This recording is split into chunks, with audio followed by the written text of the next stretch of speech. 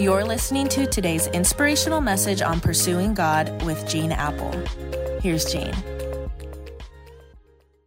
Hey, thanks for joining me today on this Monday, whether you found this on Apple Podcasts, Spotify, Facebook, Instagram, Eastside app. I'm glad you're here.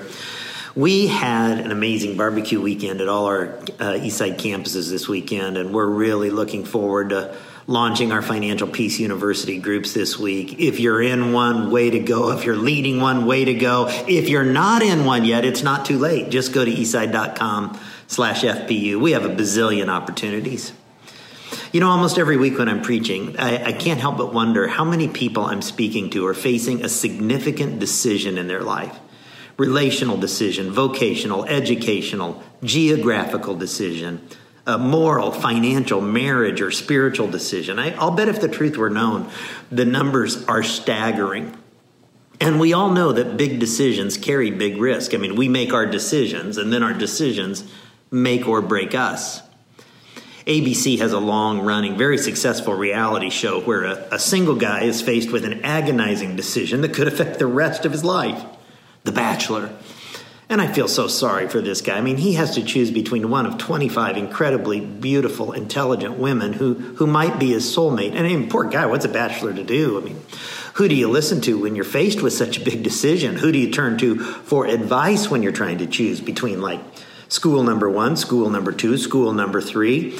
Who gives you guidance when you're trying to choose between job number 1, job number 2, or job number 3, or house number 1, house number 2, or house number 3, or the Bachelor's case, girl number 1, girl number 2, or girl number 25? Does God speak to us? Can God speak to us today? Is God speaking to us today?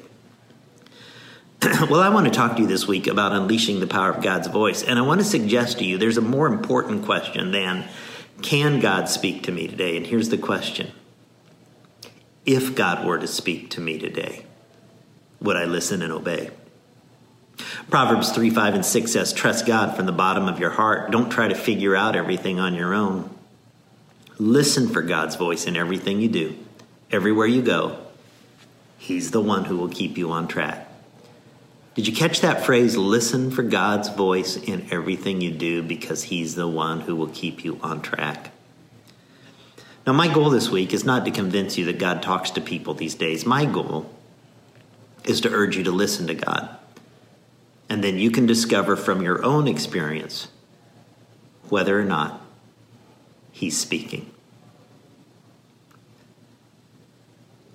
God, I pray for people who just have not quieted themselves long enough, who have not entered into some silence and created some space where you can work, where you can lead. And I know there's probably a lot of people right now, maybe listening to my voice, who doubt that you can speak to them these days. So I pray that you'll use this week, not just to open ourselves to the possibility that you might be speaking, but that we would more courageously listen and obey when you do.